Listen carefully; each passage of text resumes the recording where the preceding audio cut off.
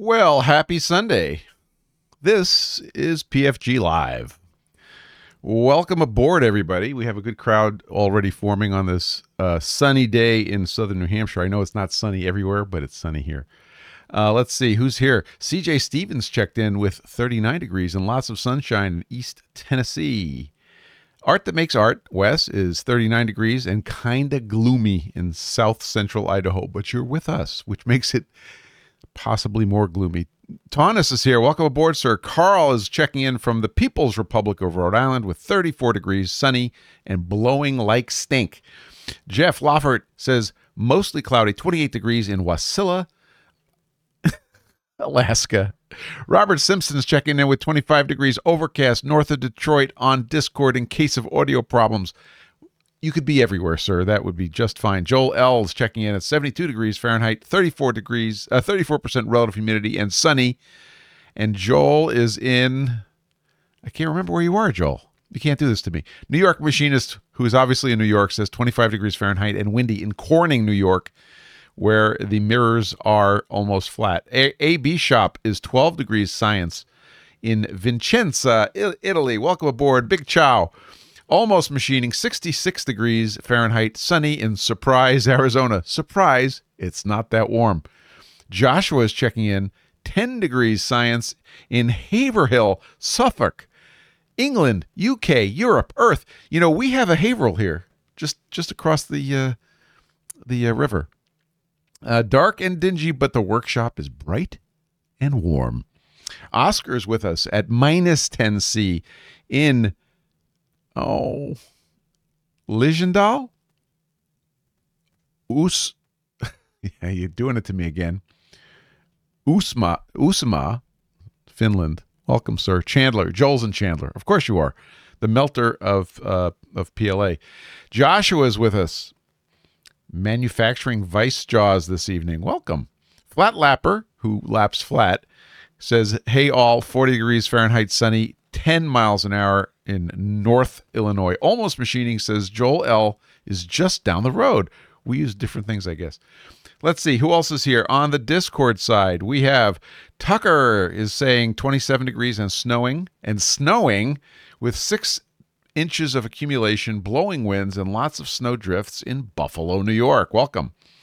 Evils is with us with a fake METAR report. Nothing but remarks. I appreciate the fact that you made it nothing but remarks, and there is a more appropriate format. But if we could dig out, it says that it's comfortable in your house. Robin says it's beautiful. Welcome, Robin. Josh says minus 4.1 Science, humidity 54%, clear and sunny skies in southern Manitoba. Welcome, sir. And live from Brooklyn, New York, it's Unix Carbide, 38 Fahrenheit, but really 30 Fahrenheit, he says. What does that even mean? Warren Jones says, no current report in Sutton, New Hampshire, but it's nice and sunny with a crisp chill. Not much wind. Warren, if I threw a baseball that way, Warren could drive and pick it up. That's how close he is. So who did I miss? I think I got everybody. Welcome aboard.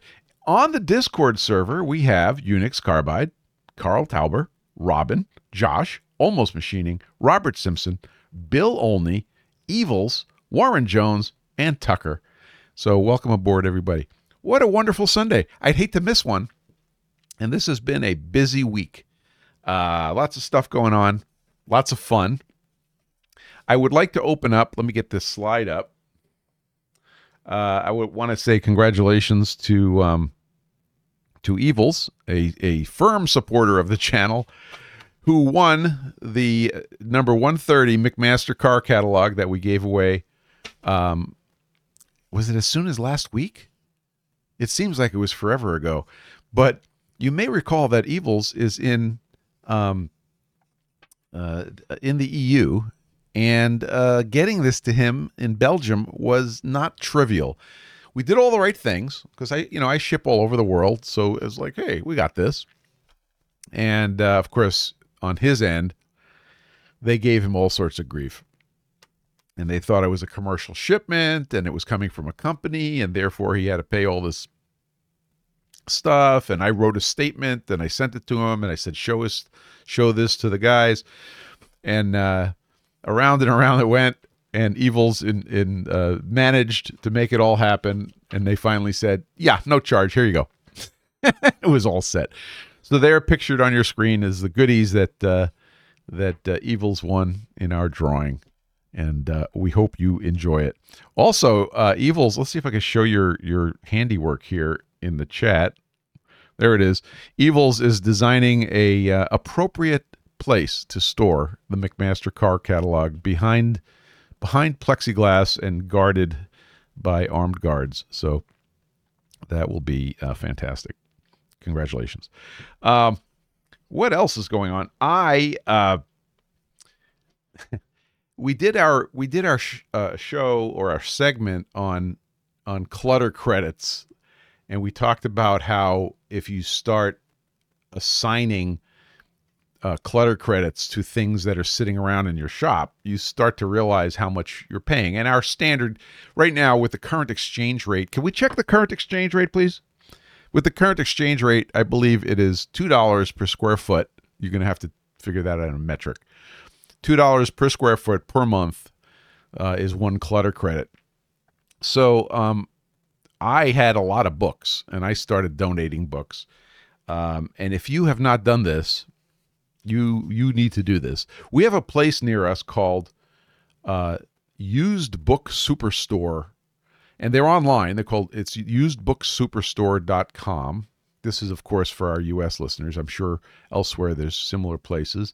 But these guys are awesome. You can go in and sell them books or donate books, and they will, use it for a good cause.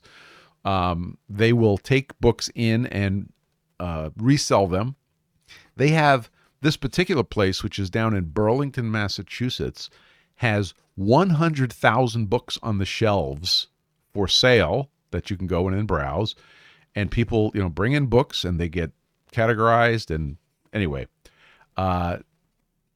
great place. Check out your local place. And I'm filling my next box for donations. On that topic, good friend for many, many years, my friend Mike Murphy was over here. I was helping him out. He was building a heat sink. He needed some copper. So I said, come on over. I have a piece of copper. We sliced a piece of copper, but then we started talking about other stuff. I gave him a couple of great books that he's interested in and some other stuff, right? So he was all excited and happy, and I earned clutter credits, and I was very happy about it. So the clutter credits have been very successful. And I want to hear your stories about earning your clutter credits.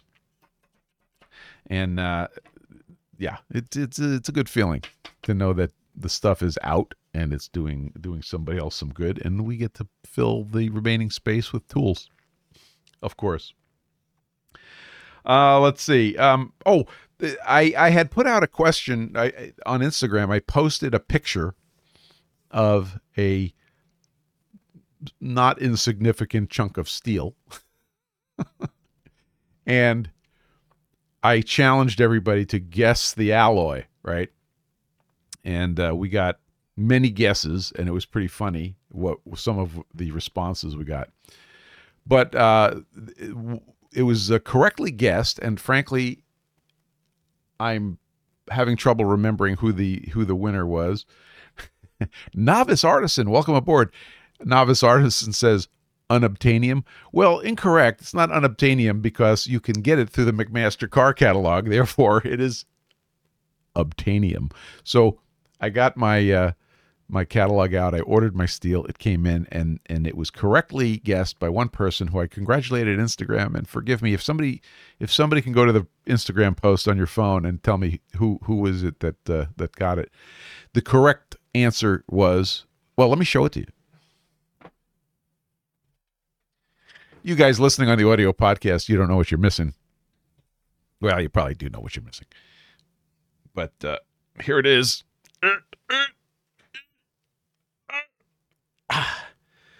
52-100 was the correct answer.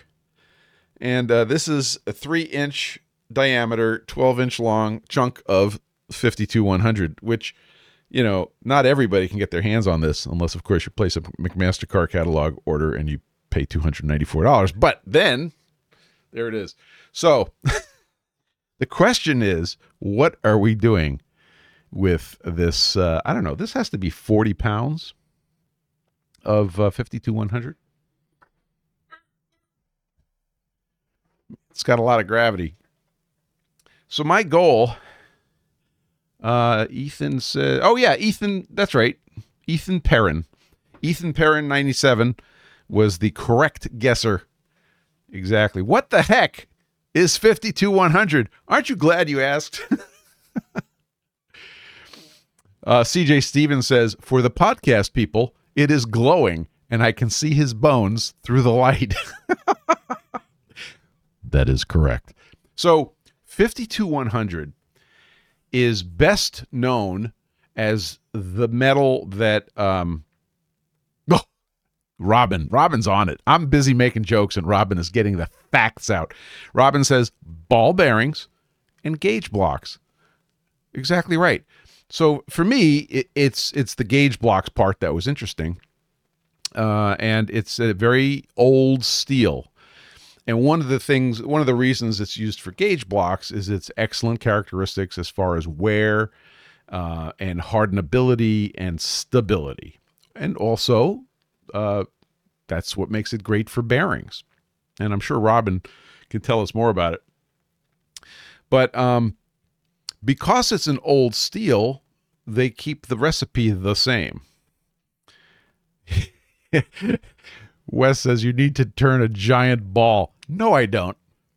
The funny thing was, when I went to the McMaster car catalog and I looked up 5200, of course, one of the 52100, one of the things that came up was balls.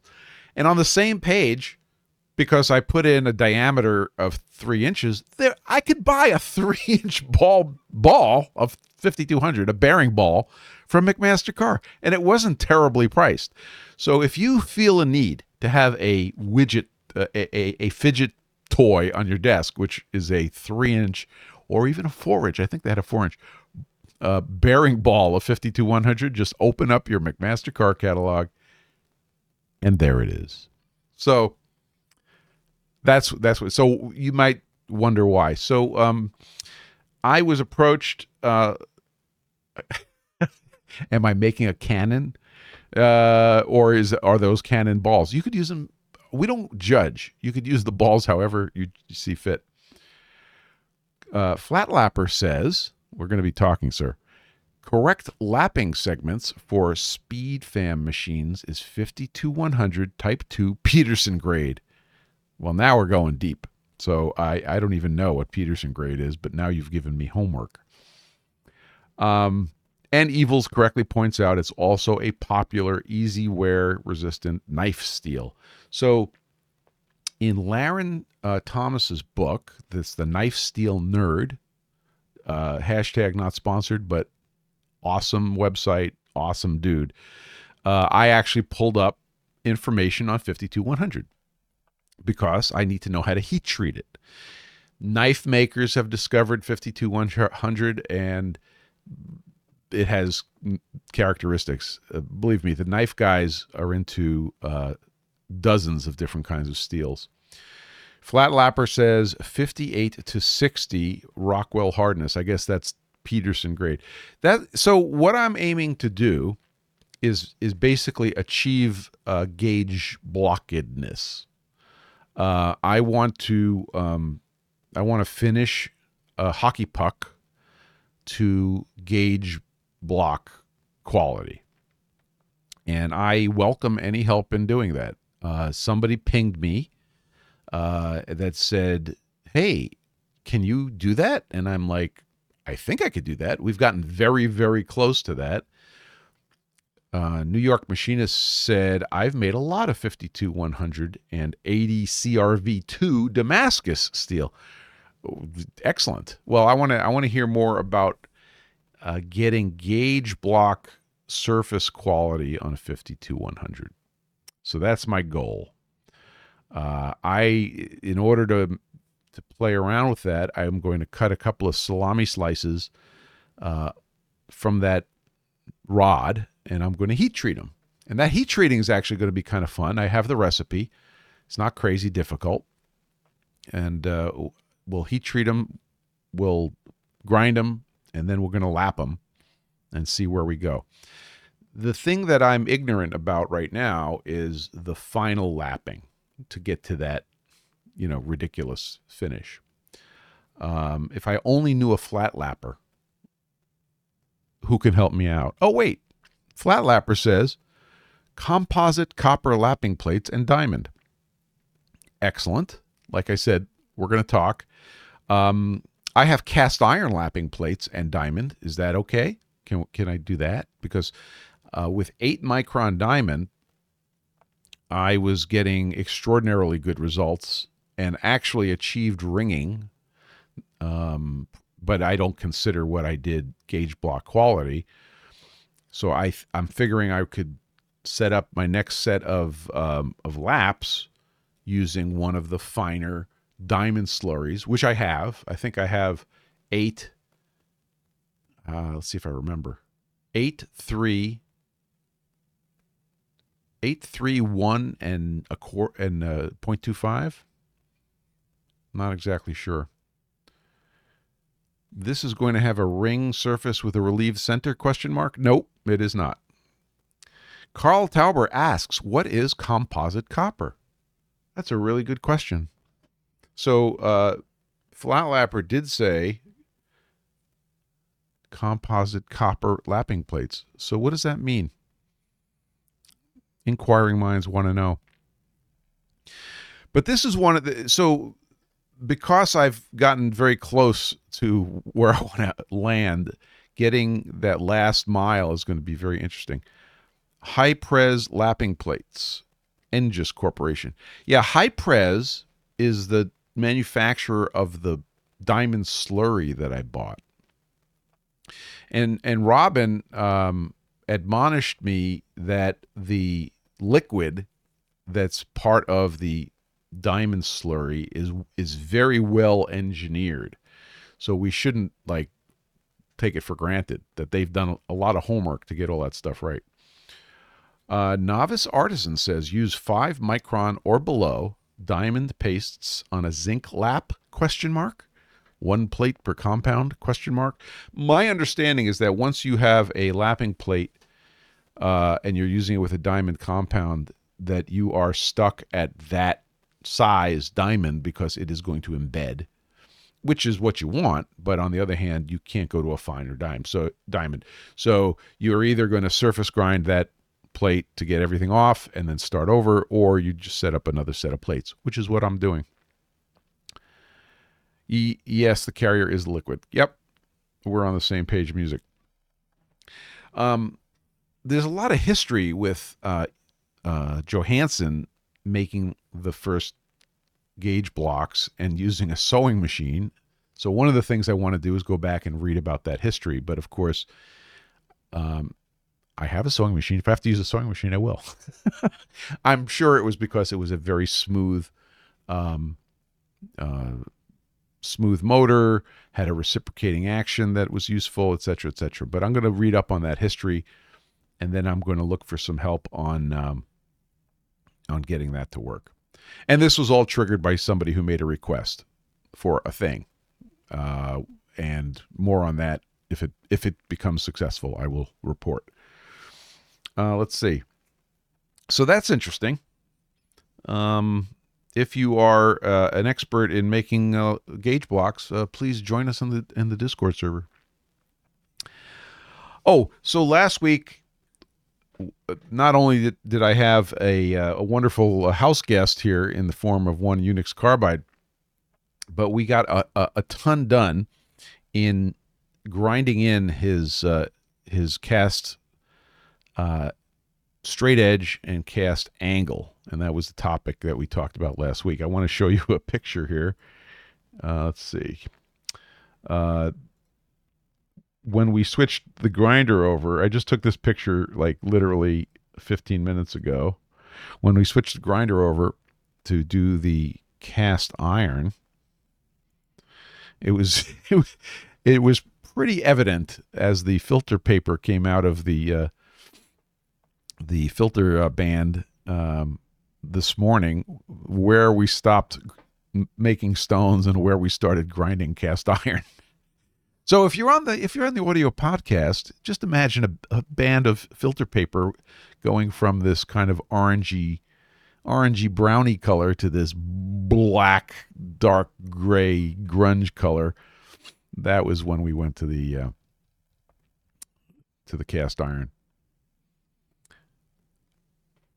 So Almost Machining says, come up with an automatic method.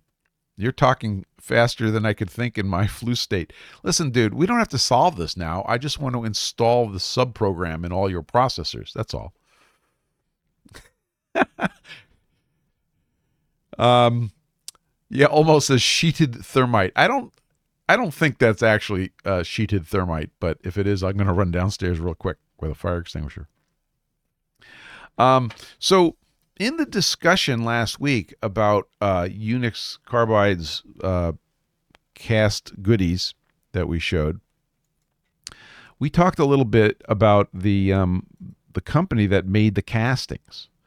The castings, as we learned from grinding them, were really quite nice, and they were marked Lamb and Sons. I'm looking for the picture. From the UK, from England. And let's see, going back in history here on the slides.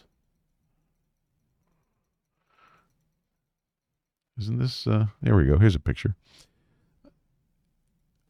And one of the things I mentioned was that, first of all, I want to say that there were two items, a straight edge and this really nice angle. And the straight edge was not made by Lamb. It was made by another company. Well, Clive, the proprietor, connected with me. Oh, thank you very much, Robin.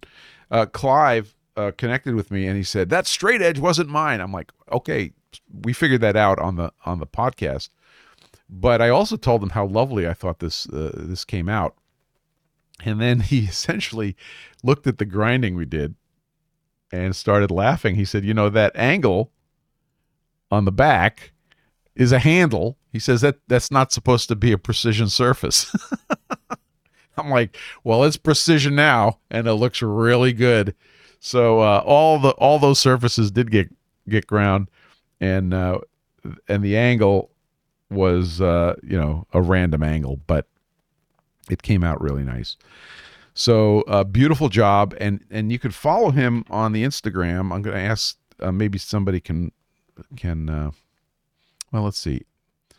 I've been following him, and he's been posting prodigiously, but he is on Instagram posting pictures of his castings getting post-processed, and they're absolutely beautiful. So that's a little plug for him.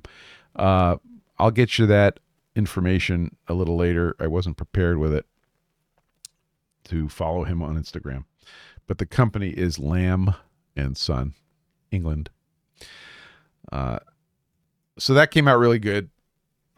And Unix Carbide will no doubt regale us with some updates on what he does with those instruments. Let's see. How did you send them, Robin? Did you send them on what channel? We have so many channels. Thank you for sending those, but I knew you'd have some resources. So we'll have some fun with the 52100. We'll do some heat treating. We'll do some lapping and see how far we can go, because we should never leave good enough alone. What else is cooking? Oh, here we go. So Black Sheep Cross Member. That is the name of the Instagram account for Clive. Black Sheep Cross Member, all one word, on Instagram. Thank you for linking that. And Tuck also linked it at the same time. Awesome. You guys are terrific. So when when Unix Carbide was here and we ground his tools, we switched over to the 5SG wheel on the grinder for all that work. And I'll tell you what, that wheel can do anything. So I started working on everything. That's where all these other tool restorations suddenly came from. And I discovered that my large 5SG wheel, basically my brand new one, which I prepped for grinding because I literally used one up, might have been a little loose on its hub, because as I removed it, thankfully, it was when I removed it, I felt it maybe move. So I wanted to share with you a little change in my procedure on the grinder that I think I'm going to be doing every time now. So that is, when I go to change wheels and I pull a previously mounted wheel out of the drawer, I'm going to tighten the hub before I do anything else. So if the hub was already tight, then nothing's going to change. But if the hub was loose, then I'm going to feel it. I'm going to tighten it up, and then I'm going to be truing, balancing and truing anyway. But I felt that was a part of the process that needed a little attention, because as soon as that hub gets loose so that wheel can move with respect to the hub, you've lost balance and you've lost true. So that was a little bothersome. It did not hurt anything, because it was in the taking the wheel off direction that I noticed it. So once again, my standard procedure for changing wheels is going to be, take wheel off, grab the new wheel from the drawer, and check tightness first, and then go to mount it up. Now, the other thing I wanted to, that's very closely related to it, is what process you go through when you take a brand new wheel out of the wrapper. In my case, it's from Norton, these 5SG wheels, and you pick up a hub and you go to mount it up. What I do is, well, of course, first thing you do is you tighten it. You put it on the hub. You make sure the blotter papers are there. The blotter papers are not optional. They have to be there. And they protect the hub's hardened steel from the stone, being pushed into it. It's basically two immovable objects. So the blotter paper provides a little cushion for that to happen a little more gracefully. And then I tighten it up. Well, I think I got this from Robin, but you have to tighten that hub way tighter than you think. And so I take one of my tools, goes into the bench vise with the two. It's a spanner tool with the points of the spanner pointing up, and then the wheel goes on that. And then the other one, which I use the points of the spanner at 90 degrees, I put on there and I wonk on it until I think it's way too much. Then it's just about right. One of these days I'll come up with a torque wrench and a torque spec. Oh yes, of course, Greenwood, I ring test. You're absolutely right. Before we do anything with the wheel, we do a ring test, which means we could hang it on a screwdriver, take the back of another screwdriver and ding it, okay? And then if we do that correctly, we should hear it ring like a bell. If you will recall from a previous discussion on this very podcast, we talked about resonance. The wheel should resonate. It should ring like a bell. If it goes ka-thump and it does not ring, it might be cracked, and you should use extreme caution and maybe just toss it. Of course, at the price of some of these wheels, especially the 5SG wheels, throwing it out is kind of like a little hard to deal with. But you ring the wheel. I've never had one not ring, but it's a safety step. You ring the wheel. You put it on the hub. You tighten the nut to where you think it's way too tight, and that's perfect. And now you're going to mount it on the machine. No, you're not. You're going to balance it. So you grab your B200 balancing ring. What's a B200 balancing ring? go to bal.gg and learn about the B200 balancing ring. You put your B200 balancing ring on there. Yes, Robin, I hear you on the subliminal channel. I hear you. And you go over to your balancing stand and you balance it up. Now, this is a raw wheel right out of the manufacturer's packaging. You will be balancing it again. You're not done. Then it goes over to the machine and you true it up.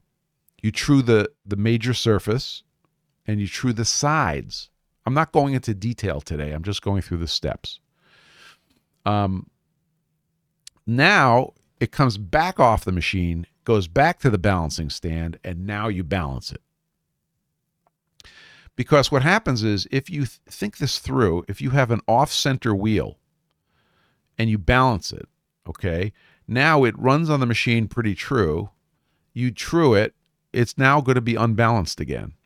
One could make the argument that you didn't need the first balancing, but it doesn't take very long, and it reduces some dynamic input into the system.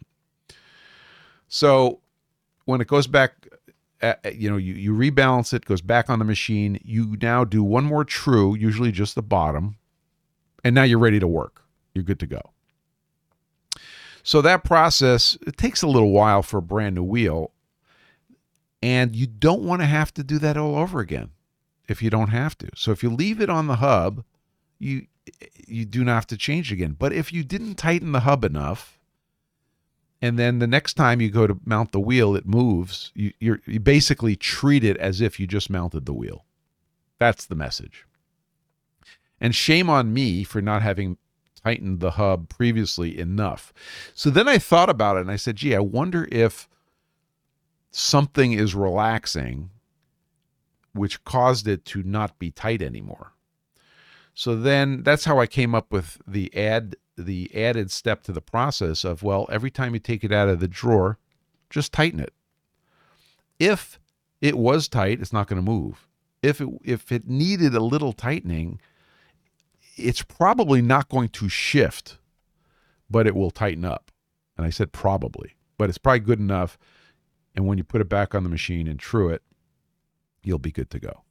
And if you balance it before you true it, you'll be even better.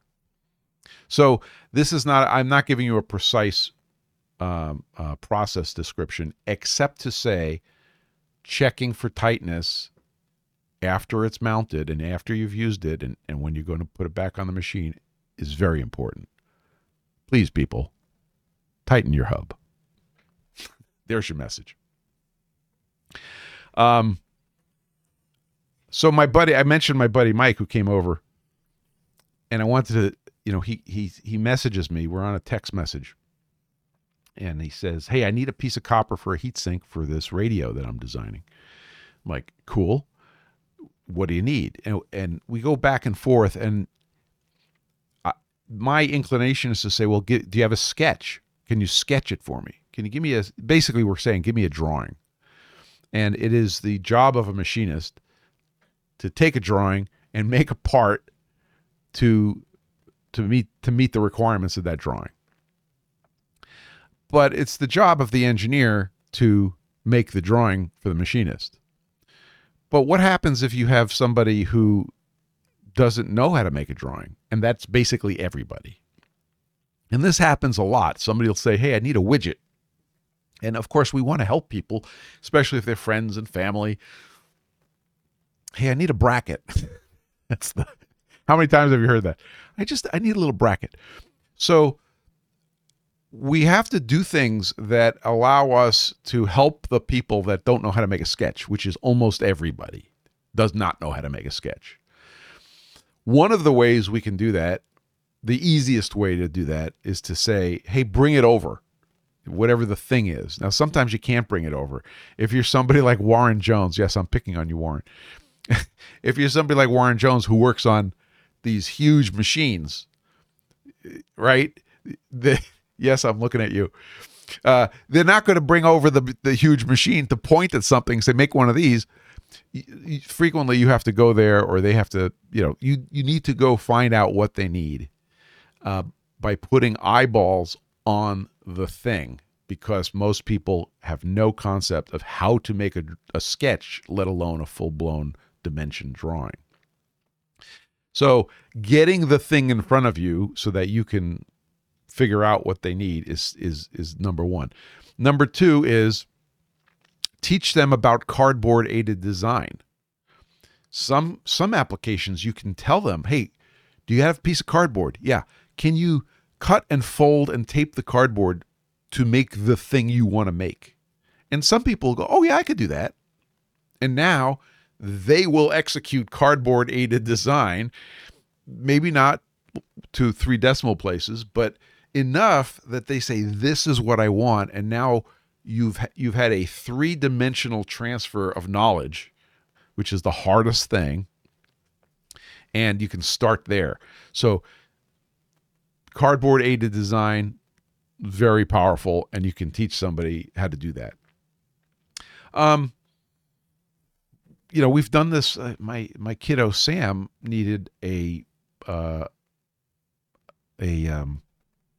laptop and tablet rack. So we now, Sam's an artist, so it's not too hard for Sam to make a sketch, which is what happened. And then they gave me a sketch, and I 3D modeled it in Fusion and showed it to them, and Sam says, yeah, that's what I want. It's like, okay, great. We made the connection. But then it is really absolutely true that there are people that don't think in 3D. They can't do it. And that's the hardest thing to do, is to transfer that knowledge. So if you can put yourself in front of the thing and maybe do reverse cardboard aided design, where you look at the thing and then you make it out of cardboard and you say, is this what you want? And they go, yeah. You say, okay. And now you can go away and make it. Because we all want to help people, but I'll tell you what, you don't want to spend an hour and a half making a thing in the shop and then you deliver it and they go, no, that's not what I meant. Does that ever happen? That happens. So anyway, we took care of Mike. It ended up that he just needed a piece of copper. So he came over. I gave him a piece of copper and a bunch of other stuff, and I sent him home, and it was all fine. But I recommend teaching cardboard aided design. And with everybody getting their stuff from Amazon, I think everybody has enough cardboard as long as they use it properly. Let's see. So that's the story about helping non-machinists. It's really hard to ask for a sketch. Oh, hey, thank you for a link. Robin just posted a link in the chat about first attempt at mirror finish while I was working on these gauges. Okay, yeah, we're gonna talk, buddy, and I'll tell you more of the story once we're on the back channel. But that's looking great. So Robin just posted a link to his Instagram post. What was the approximate date of that post, so that people can go look for it that aren't on here? And Evils has taken to become our archivist of all good things. So I'm sure Evils will have that thing cataloged in no time. AB Shop says 3D is only the area times the length. It's square meters times meters equals cubic meters equal volume. If people understand this, 3D would be very easy to understand and use it.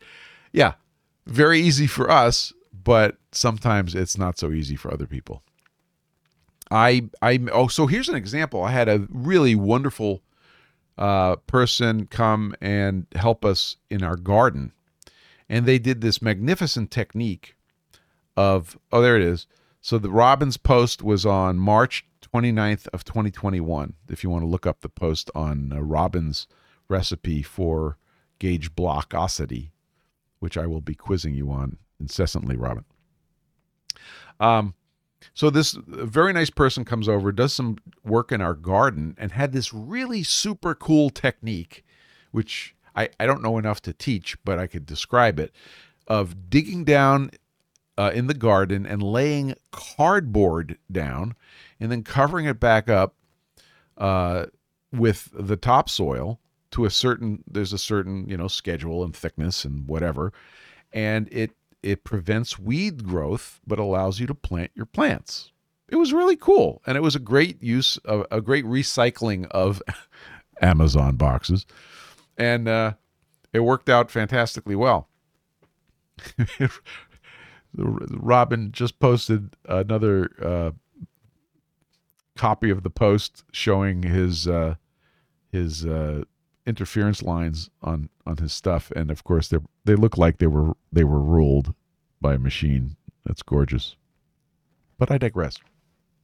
You see what you're missing if you're only on audio? Anyway, I said to this very nice person who was laying the cardboard in subsurface in our garden, she said, "How I need some more cardboard to finish up this section." I said, "How much do you need?"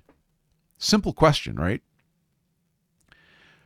Could not come up with a way to transmit to me how much more cardboard she needed. This was not a failing. This was not somebody who is not smart. This is a brain working completely differently. And it was probably the most stark example of that I've ever seen. What I was expecting was, oh, it's about 9 feet by 12 feet worth of cardboard. Or maybe more advanced was, I need 90 square feet or something. But absolutely unable to attach a number to this concept of what they were trying to transmit to me.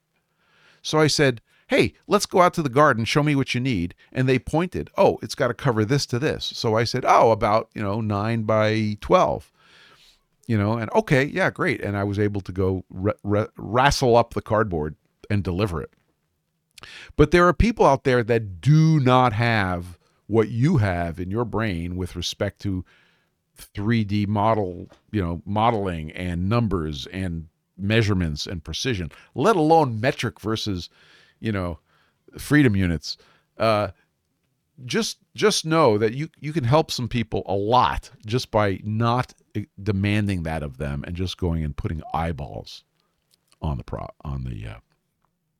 process. Strip mulching. There you go. And Robert Simpson says it's called strip mulching, and it's also great done with newspaper. Excellent. I can confirm that cardboard works well, and it worked great. The little garden that this was done to came out fantastic.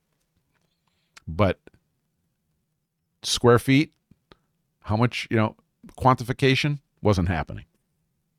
It was a good lesson for me. Okay, so if you've been following me on Instagram, you will know that I've been working on some old tools, and I kind of like doing this. I've done this a lot. Restoring some old tools, grinding in some old tools, such that I was able to continue using them. In fact, if you have bought PFG stones ever, your PFG stones were in part done with one of the tools I use is an old machinist's vise, which I completely rebuilt and modified. I've talked about this particular tool before because it also needed heat treating help. It had evidence that it was heat treated but not tempered. So it was tempered, it was cryoed, it was reground. And it was a lot of fun, and I ended up with a fantastic tool that I keep using. So I'm sort of hooked on taking a tool that's kind of not in great shape and making it better, and then using the hell out of it. One of the examples is I bought a Suburban Tool 6-inch squaring vise, magnetic squaring vise on, I think I bought it on eBay. I can't quite remember. And it was, it was a little chewy. And it needed to be made better, and I was able to restore it. Now, recently, if you don't follow Clow42, he's a good guy, James Clow, and he also just recently started, grinding, and he also got a 6-inch Suburban Tool squaring block, and he also had to regrind it. But the interesting thing is, and this is a bit of a sidetrack, the interesting thing is he found the exact problem I found on the one I bought, which is the bottom was bowing. It was bowing out. And if you put it, for example, on a surface plate, it would spin like a top. Well, the one he got also spun like a top. And when you look at the design, it was like, okay, they completely under supported the bottom of this squaring plate. I forget what it is. It's a 3/8 inch steel plate on the bottom. And it's just not enough. It's just not stiff enough. So it was interesting that we both had the exact same experience. That was another example. I don't know if I'd say finished, but I just worked on a set of 3 Shars, the little grinding vices. I guess they're called 2-inch vices because of the width. They're like 2 inches wide. And I just ground them in so that all the beds are coplanar. So I ground the bottom, I ground the beds, I ground the surface of the jaw that slides on the bed. And they're all gorgeous now, and they're all matched, and I don't have to think about whether, I'm putting it on vice number 1, vice number 2, or vice number 3. They're all matched.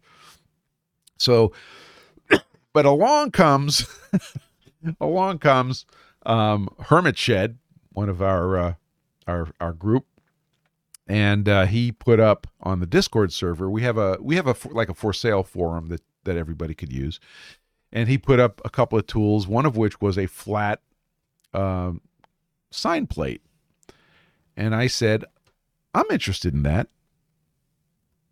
Oh, I have it right here. Hang on. So if you've seen pictures of this thing incessantly on Instagram, this is the animal. It is a sign plate, but it's a flat. It's a kind of wide flat sign plate. It's about 4 inches wide and about 6 inches long. And it has a pair of rolls 5 inches apart, the standard 5 inches apart. And I've been working on restoring this guy. And if you've been following on Instagram and on YouTube, so I've been making these little videos called Quick Chips, 2 to 5 minutes long max, of as I'm doing little chunks of project. So on this project, I decided the very first thing, besides inspection, which I've done here, I would work on the rolls. So let me just take these out of order. The inspection of this guy was very interesting because, let's see if I can get it to reflect here for the video. Come on, you can do it. There it is. There's a name engraved here, and I think it says Charles. Let's see. I think it's Charles Williams or something like that. I will enhance it, but that was the signature of the maker. Other things I discovered, of course, were the grinding marks on the bottom that were pretty evident once it was stoned with PFG stones. The top was not bad, but it was corroded. So this is all going to get ground. And then I found one other very interesting thing. Let's see if I can show you this. I'm going to put my finger on the defect. Where is it? There it is. Okay. I found out that one of these holes, which is really just a lightning hole, was sleeved because it broke through. Oh, you can see it. There it is. It broke through to the adjacent hole. Okay. And in breaking through the adjacent hole, it got ugly. So he sleeved it. So this isn't exactly the Mona Lisa, okay, but it'll restore and become quite useful. So that's the main base. But the thing that I was showing most recently on YouTube here are the rolls. So the rolls are hardened steel, and they're actually hardened steel tubes. And they have 2 threaded holes. It turns out to be 1024. And I turned up a couple of these plugs so I could plug the holes on the end so I can make myself center holes. So that's what I did here. There's a good shot for you video guys. We take the plugs, we put it in the end of the hardened steel tube with drop of CA glue, and then we put it back in the lathe and we pop in a center hole. And we did that on both sides. However, I realized, genius. Now there's no way to drive this thing on the Harrig electric centers. So I added a piece of brass shim stock as a drive lever, and I used CA glue and a clearance hole to do that. And then, of course, I went in with the center drill and just cleaned it up. So these guys are ready to go on the grinder with the Harrig electric centers to get rotary ground and restored into their glory. So these will be the first parts that hit the grinder, and then they will be set aside, and I will work on the base of that thing. But I really enjoy doing this, and it takes, somebody's, it might have been apprentice work, it might have been student work, it might have been just a shop-made tool, but I like restoring it, and I like putting it back to work and knowing that it's like solid. Another one that I did, and I showed this in the thumbnail for this very video. Let's see if I could bring up the full-sized picture. Yeah, here it is. Robin had talked about this V-block, this magnetic V-block that he's been using, and he did some modifications to it. So I found one that was not hardened. Robin's was using a hardened one, but the price was right, and it was, quote, new, close quote. And I've shown this on both YouTube and Instagram. This is finished. This came out quite nicely, and I'm very happy with it. And this is another example of a tool that we'll be using a lot. And now I can trust it because I was the last one to put the surfaces on it. This has been rather satisfying. I've got another couple of tools. I got another sine bar. It's not a plate. It's a sine bar that's awaiting the same treatment.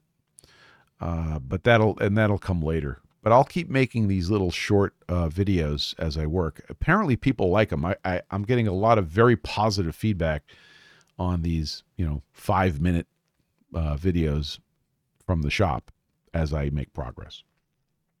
So if you like that sort of thing, let me know. We'll continue doing that. Let's see. Do you have tools that you guys have restored and are using, and you have a story about?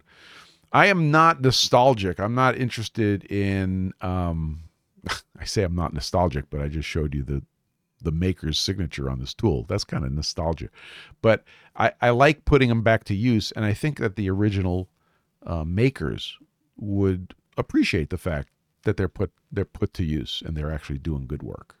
Some of them may be passed away. Some of them may be, they were students and they moved on to things that aren't machining, and they would think it's pretty cool that their tool is getting used.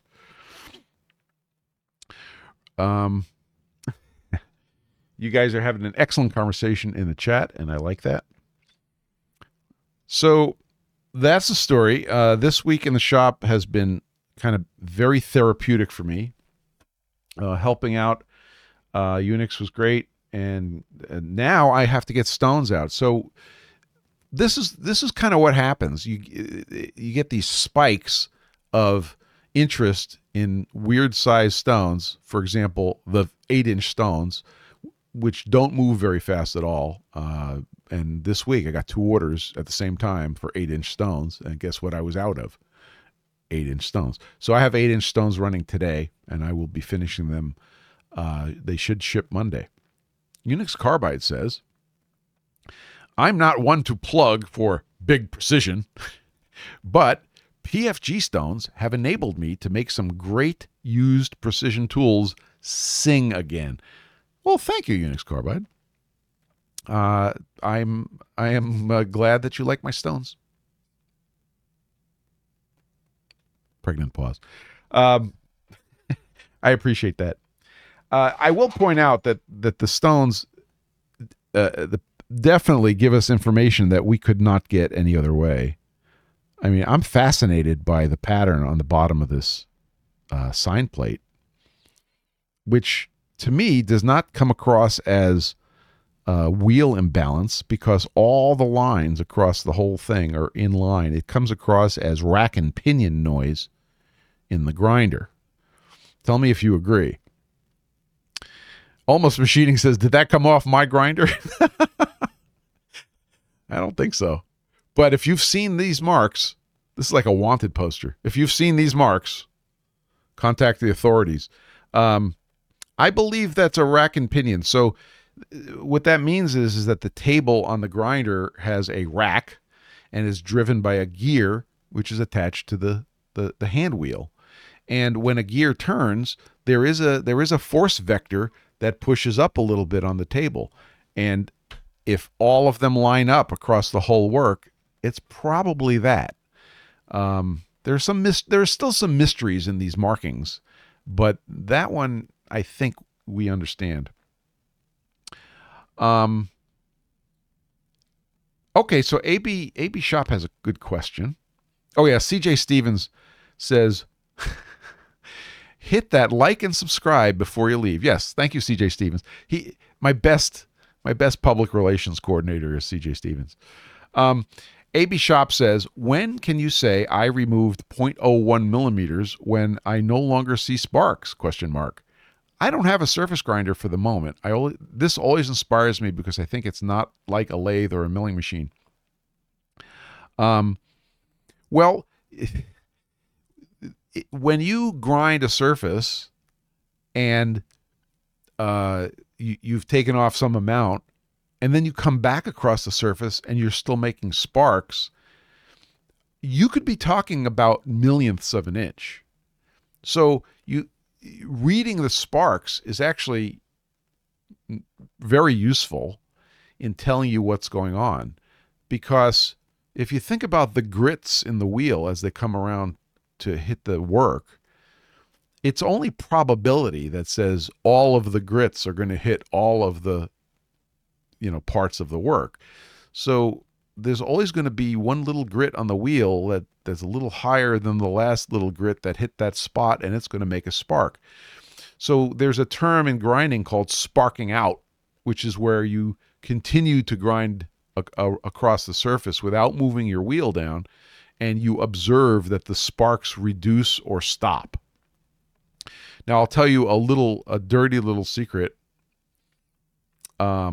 Jeff Lawford says, the Lovejoy coupler between the motor and the spindle of my Harrig was bad, and the grind looked just like that pattern. Replaced it, and it went away. Very interesting. So it could be the Lovejoy coupler. Well, okay, I'll get back to that in a second. Let me finish this thought. And Robin brought this up a couple of weeks ago. I don't even remember what the conversation was, that sparking out is great, but if lack of thermal control can cause issues and make sparking out not terribly useful. But if you go across a surface and you finish your grinding and then you do a spark out pass and you have some sparks, but it's a lot less than before, that's good. And then you do another spark out pass and you have lots less sparks, but they're still there. That's where this gets interesting. If you have like very few sparks, but they come from everywhere on the work, that's good.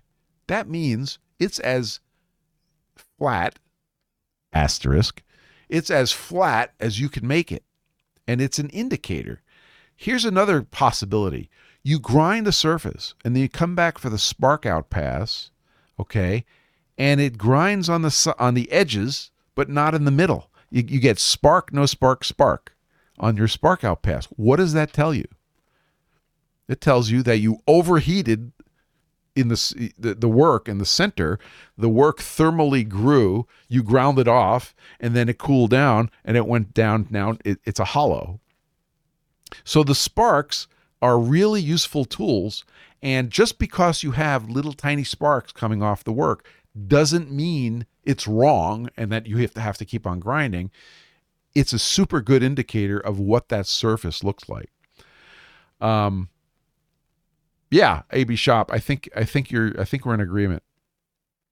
Flatlapper says we, quote, spark out, close quote, in lapping too. No sparks, just let the abrasive break down. Now more fresh supply. So similar in nature. Yes. Excellent. Jeff says the imperfections couldn't be felt or measured with a tenths indicator, but as soon as you stoned it, they stuck out like a sore thumb. Yes. These Jeff is referring to marks like this. If we put a tenths indicator across those marks on this restoration project that we clearly see, it's right in front of our face, we will not measure it. They're teeny. Now, you can make the argument that if you can't measure it, what value does it have? I think we're in violent agreement. Yeah. So, Robin wants to talk. I see. I knew. I knew I can get you to. Let's see. Okay, we'll put Robin on here. Robin wants to contribute to the. Let's see. Are you going to use video? I don't think you can use video. Hello, Robin. You're on the air. Can you hear me? Yes, we can. No video. Okay. This is something I'm intimately aware of, because a lot of the spindles that I make, most of the spindle nose diameters, the tolerance is 1 micron on the finished nose that gets ground on its own bearings. And one very useful tool, because you can very easily be thinking that your passes that you're taking are actually doing something, when in fact they're not. So on my Harrig, I can downfeed in like 5 millionth increments, 10 millionth increments, whatever, 15 millionth increments, very consistently. Yep. And which you obviously need when you're trying to hit a 1 micron total, span on the size. But you'll find that by taking a purple Sharpie and alcoholing off the part, putting purple Sharpie on the whole thing, come back in again, and you can see whether or not you're actually grinding. And you can even see faint where you're like just removing half the Sharpie. You can see all kinds of things. That's a very powerful tool, is using Sharpie in between. Even if you just use a Sharpie, you come out and go back in, don't downfeed, don't do anything, use the Sharpie. Most of my problems are firing up the grinder. It's only been running for an hour or two. And at those tolerances, it's still growing away from the part. So yep. you can take a 20 millionth pass and come back. It doesn't even touch the Sharpie. take another 20 millionth pass, come back, and then you find, okay, so I'm finally touching down. Another phenomenon relative to the part dishing or crowning, like you're talking about, which is very common. Yep. It warms up, it grows because it's it has to grow up because you're heating the upper surface and it's expanding. But that applies to grinding round things also. So if you're grinding a round part and it's tick, tick, tick on one side, if you're really trying to nail things, it takes quite a while. And I'm assuming you're using coolant. It takes quite a while before the shape, the bow induced by that one side grinding and the other not, to come out. So you have to be very careful to, anytime you don't have a full circle grind, you have to be really gentle until everything rounds up and your cuts are of a uniform depth. Otherwise, you can end up with banana-shaped parts, not even realizing it. And when that happens and you get that tick, tick, tick, you have, I think this is what you're saying. You have asymmetrical grinding, but you also have asymmetrical thermals at that point. Yes, exactly. Right. As the parts you're doing, those rollers for the sign plate, they probably will be pretty close, but they're going to cut somewhere on one side more than the other initially. Yep. Even if it's only talking tenths. And right. That warmth on that side will do exactly the same thing to that round part as far as its straightness. And if yep. you just keep going, rapidly, in a rush, go through there, you can end up with a part that cools off and is actually bowed from that. Gotcha. Well, we'll keep an eye on that and try to watch for it. Of course, on this particular thing, I don't think a micron's going to Well, I shouldn't say You're going that. to lap them anyhow, right? When you're done. Okay. I'm going to lap them. Then I'm going to send them to the NIST for evaluation. We're going Oh, to do. seriously, that's a perfect lapping candidate there for just a cylindrical external lap. And The last time you said you're going to lap that, aren't you? I was shamed into like making a lap and lapping it. So I guess it just happened again, didn't it? yeah, that's the easiest of all lapping. External cylindrical lapping is Yeah. the easiest of all. So, Okay. Well, good idea. And thank you for the input. I mean, this is a fun project, and it will be a useful tool for sure. Evil says, but he'll have to match the two cylinders to each other. Yeah, we didn't say this would be easy, Evils. Not only are we going to use lapping. Say that again. All the more reason to use lapping. Yeah. Because controlling, you can amazingly control cylindricity just from the lap torque. You can tell where it's actually fat and light, and you can tell what's going on from that, and you can get extremely, without even measuring, you can get extremely close cylindricity and size just from the drag torque feel on both of them. So far, we have to feel the torque with our fingies, and we have to have a 19-cent Sharpie, and we're good to a micron. Yeah. That's what you're saying. Yeah, literally, purple Sharpie is the Sharpie. I'm not using purple don't use black. Black seriously does not work as well. Purple Sharpie ink is a different animal than the others. It's almost like liquid Dicam. Yep. And I'm not the one who I'm trying to think of the guy who made us all aware of this. Turn Right Machine. Yeah. He's the one who made us aware of purple being the. Yeah, he calls it Sharpum. Yeah. So purple, it really is magical, and because you can go over, it will re-wet already dried, and go over it without just clumping up and being a mess. So purple's the magic Sharpie for that stuff. I'm just checking purple Sharpie futures on. They're spiking. You didn't invest in purple Sharpie options, did you? Is that what this is? Yeah. Okay. Yeah, I did notice that I use a lot of black Sharpie, and it's pretty thick. It definitely is a different animal. But that's purple. I'm going out to get purple Sharpie this afternoon. Robin, thanks for checking in. You got anything else? Yep. Nope. Okay, I'll let you go back to the finger sandwiches. Take care. Okay. That was awesome. Wasn't that awesome? Okay, let's see. Do we have any other questions in the chat? Because we are at the top of the hour. Somewhere on the planet, we're on the top of the hour. Do you alternate between the two and average down? I have no idea what we're going to do yet, Evils. There you go. And yes, and just to remind you, it's on our sticker board here. We do this not because it is easy, but because we thought it was easy. And Unix just posted a picture of Purple Rain. Thank you very much. Yeah, it was so I have this fan in the shop to recirculate the air, and I'm always thinking about the thermal thing that we've always talked about.